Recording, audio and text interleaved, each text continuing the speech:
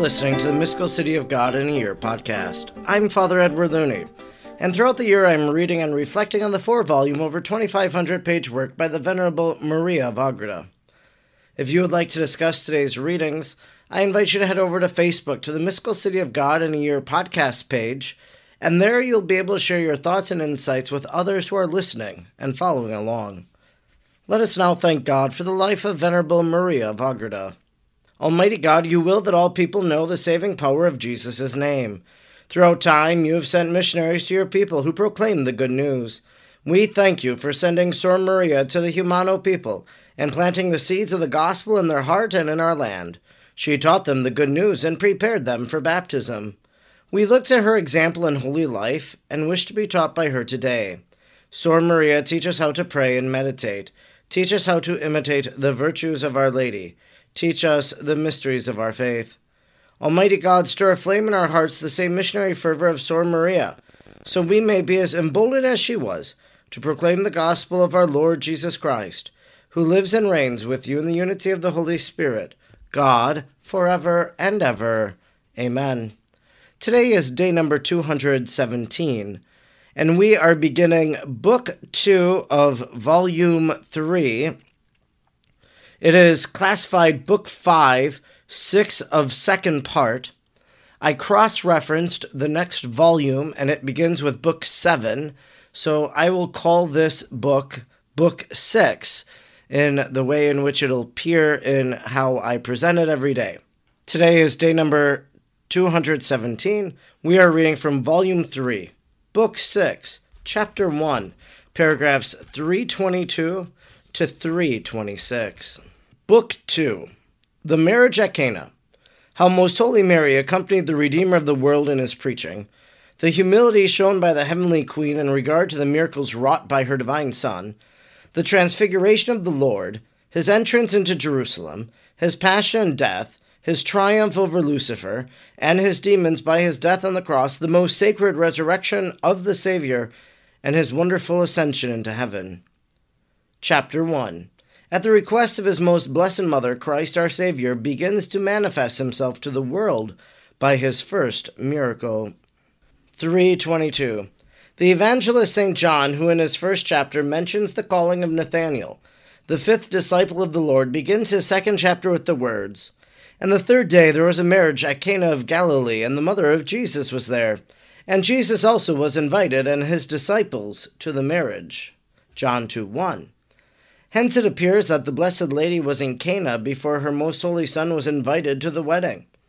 I was ordered by my superiors to inquire how this harmonizes with what I have said in the preceding chapter, and to ascertain what day was meant. Then I was informed that, notwithstanding the different opinions of the commentators, this history of the Queen and that of the Gospels coincided with each other, and that the course of events were as follows.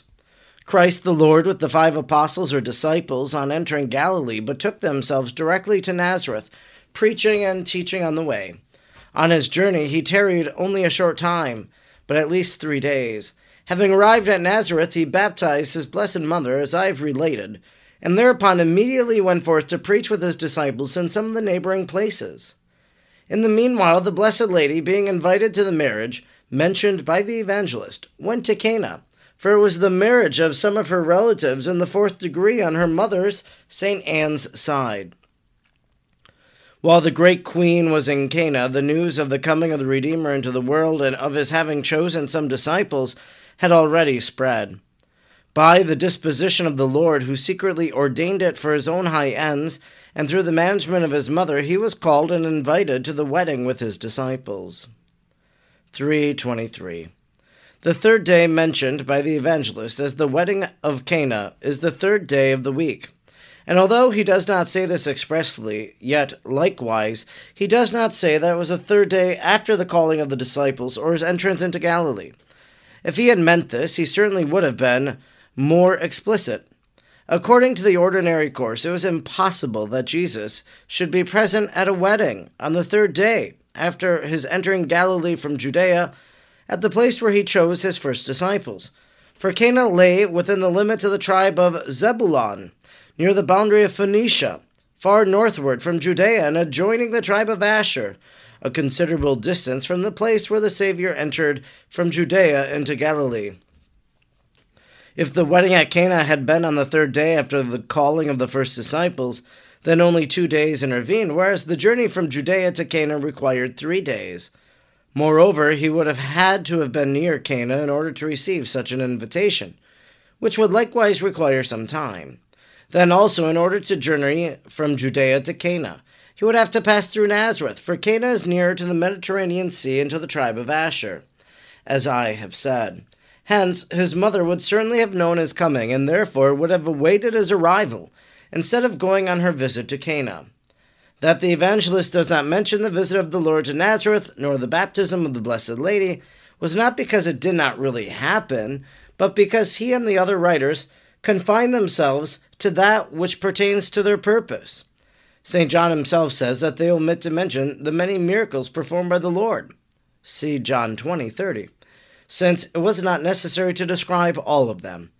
From this explanation it will be seen that this history is confirmed by the Gospels themselves and by the very passage in question. 3:24. While, therefore, the Queen of the world was in Cana, her most holy Son with his disciples was invited to the marriage, and as in his condescension he had brought about this invitation, he accepted it.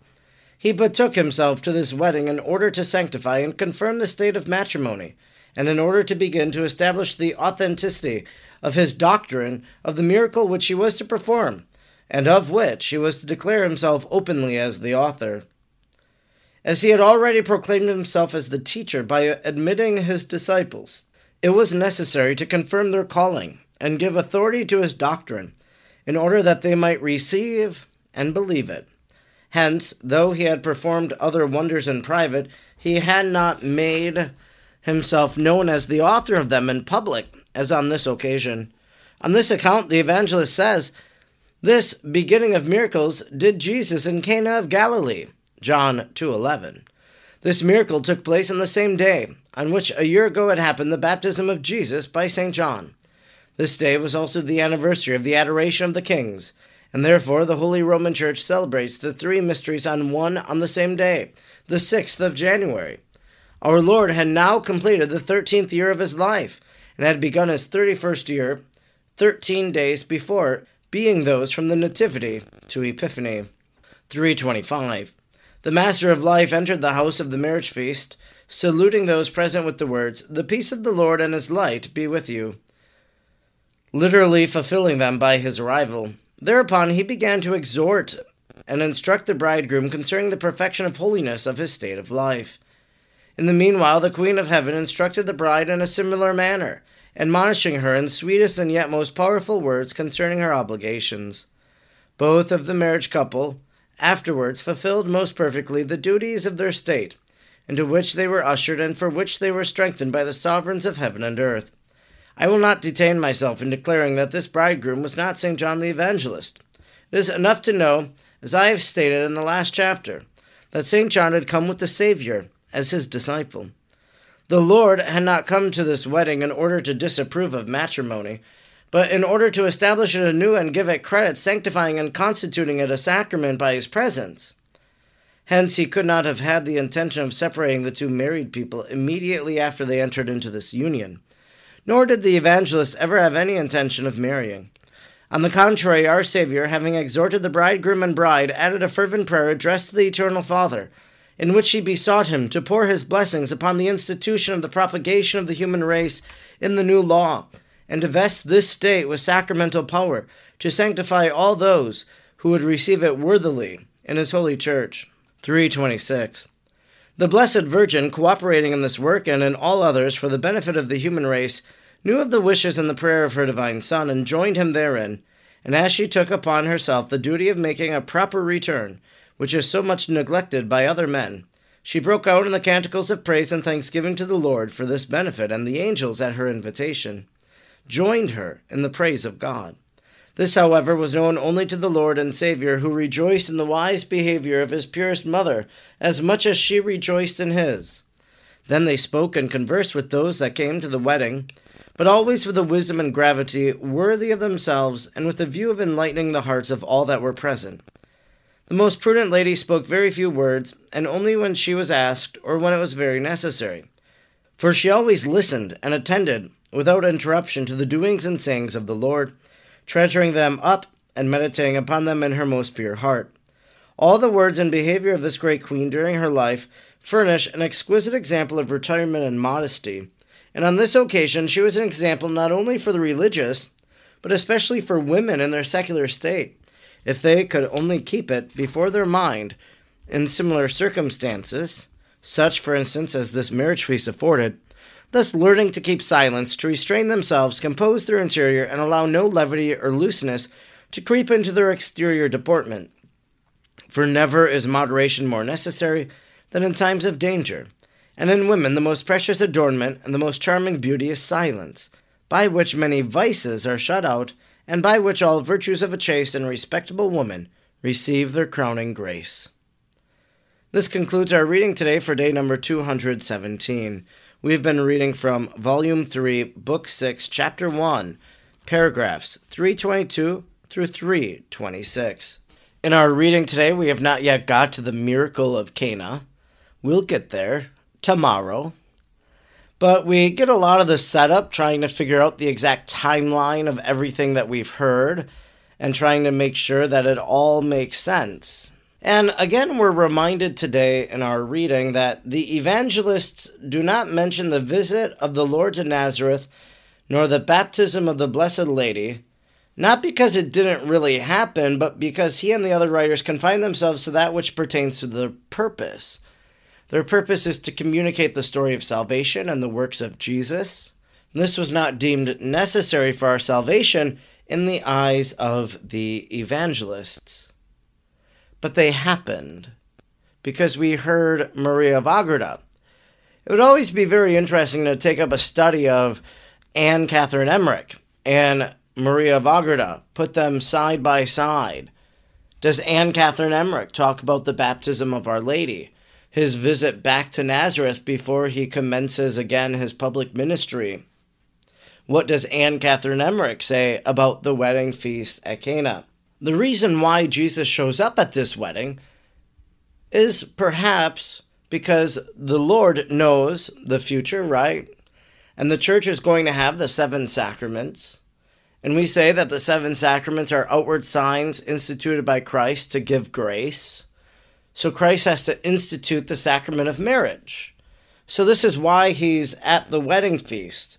Or in the words of Maria of Agreda, he had brought about this invitation, so he accepted it. He betook himself to this wedding in order to sanctify and confirm the state of matrimony, and in order to begin to establish the authenticity of his doctrine by a miracle.